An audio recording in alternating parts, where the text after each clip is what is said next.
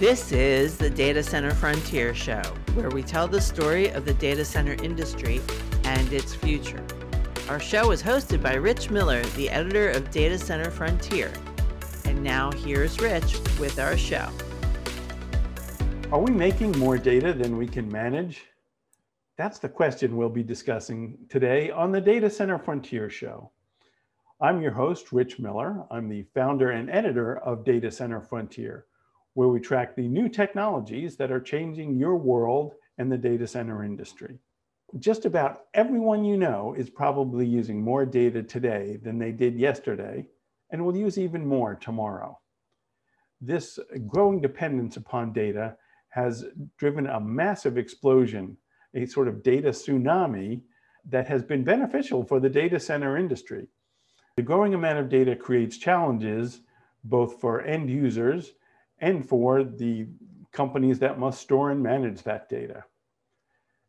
Microsoft has been looking closely at this problem, and their baseline assumption is that pretty soon there's going to be more data being generated than we can effectively manage. So they're looking at several new technologies for data storage, and they're a little bit different. The first is DNA storage, and the second is holographic storage. Now, these both kind of sound like science experiments, but the science fiction aspect of them sort of distracts from the fact that these are potential ways to bring new levels of scale to data management.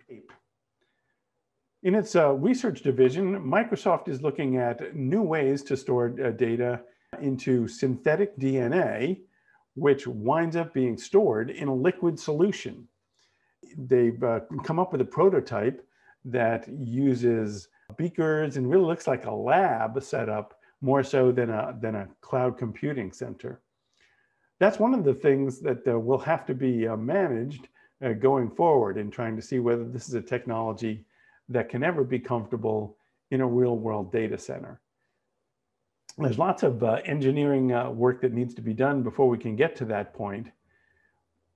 But the motivation is that, according to Microsoft, if you took an exabyte of data, right now you need 2 large data centers, each about the size of a Walmart, to properly store and manage that data.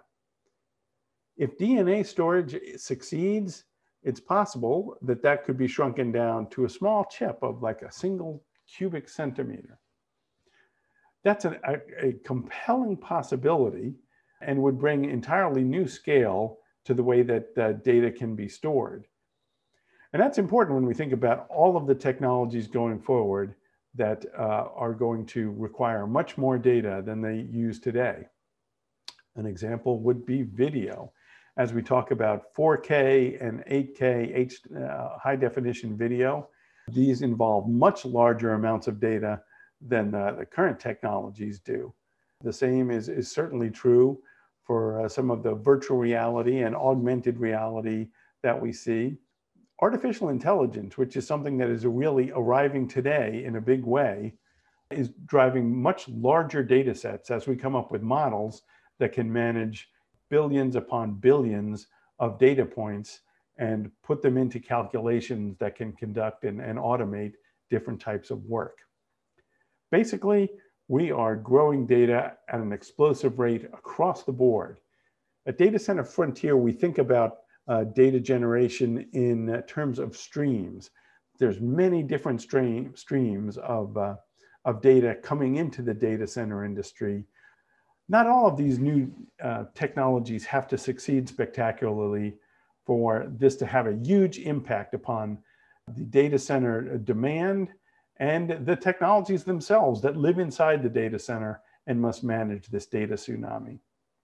When you think about holograms, most of us think of Star Wars and that scene where the hologram of Princess Leia pops up. Help me, Obi-Wan Kenobi. Holograms have lots of other functions, though, including the fact that they can store data. This is a technology that's been known about. It's been around since the 1960s, but it's been really hard to commercialize, partly because of the technology that's required to successfully execute it. One of the key requirements is high definition cameras. And that's an area where our smartphone technology of today has come a long way and has made it much more feasible to think about using holograms for storage. Microsoft has done a lot of interesting research in this area with its HoloLens product, which is most familiar to many gamers who use it for virtual reality kind of gaming. Also has applications in the commercial world, helping people build and design products. So the HoloLens gives some insights into how the holographic systems might be used for storage. In Microsoft's case, they have looked at different ways to embed the data in crystals. It's a little bit different from the optical storage systems that we see today. It goes back to light and using lasers to write data, but rather than just using one surface, it can really do the storage in parallel and give you a lot more storage capacity. In traditional data storage systems, information is stored in a binary series of ones and zeros that are written onto spinning disks or tape using magnetics, or using lasers can be written onto DVDs or Blu-ray discs. In a DNA system, data is stored in a liquid solution containing DNA and then is read by systems that can combine electronic and molecular components. They use synthetic DNA. It doesn't repurpose human DNA or animal DNA. Mark Russinovich, who is the Chief Technical Officer at Microsoft Azure, discussed these projects recently at Microsoft Ignite and joked that your data storage of your family photos can't be used to create some sort of crazy animals or running around or weird creatures. But there is a science fiction aspect of this that is hard to get your head around. And Microsoft acknowledges that it's a long way to go before you can have this sort of ready for showtime in the data center. But the potential gains in terms of the volume of storage make it worth pursuing. Microsoft has not been bashful about investing in research that pursues kind of moonshot projects to advance new technologies. A good example that many of you may be familiar with is its underwater edge data center project, which is called Project Natick, in which they took a bunch of servers, sealed them in a capsule, and dropped them to the ocean floor about 1,000 yards off of Scotland to see how they would perform. One of the key ingredients in that was pumping the capsule full of nitrogen so that that is the environment that the servers are living in.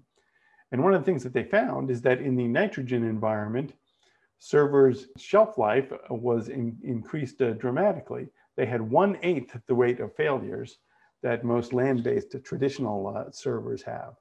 So that's one area in which they're starting to see a dividend on their investment in these moonshot projects.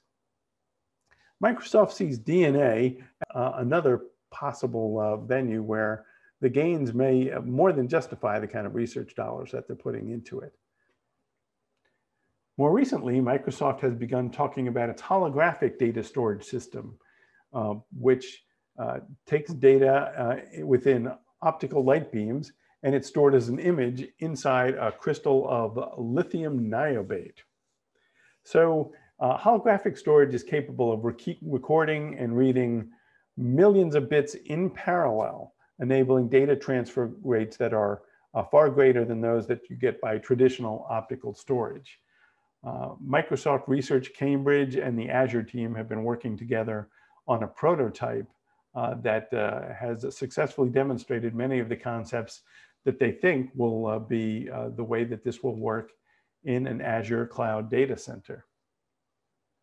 These technologies are making rapid progress, but they're still likely many years away from implementation at any kind of scale in an actual data center.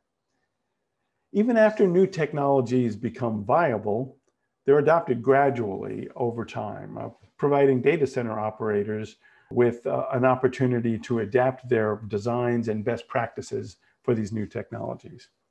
For an example, let's look at cloud computing, which has been one of the most disruptive and impactful IT trends.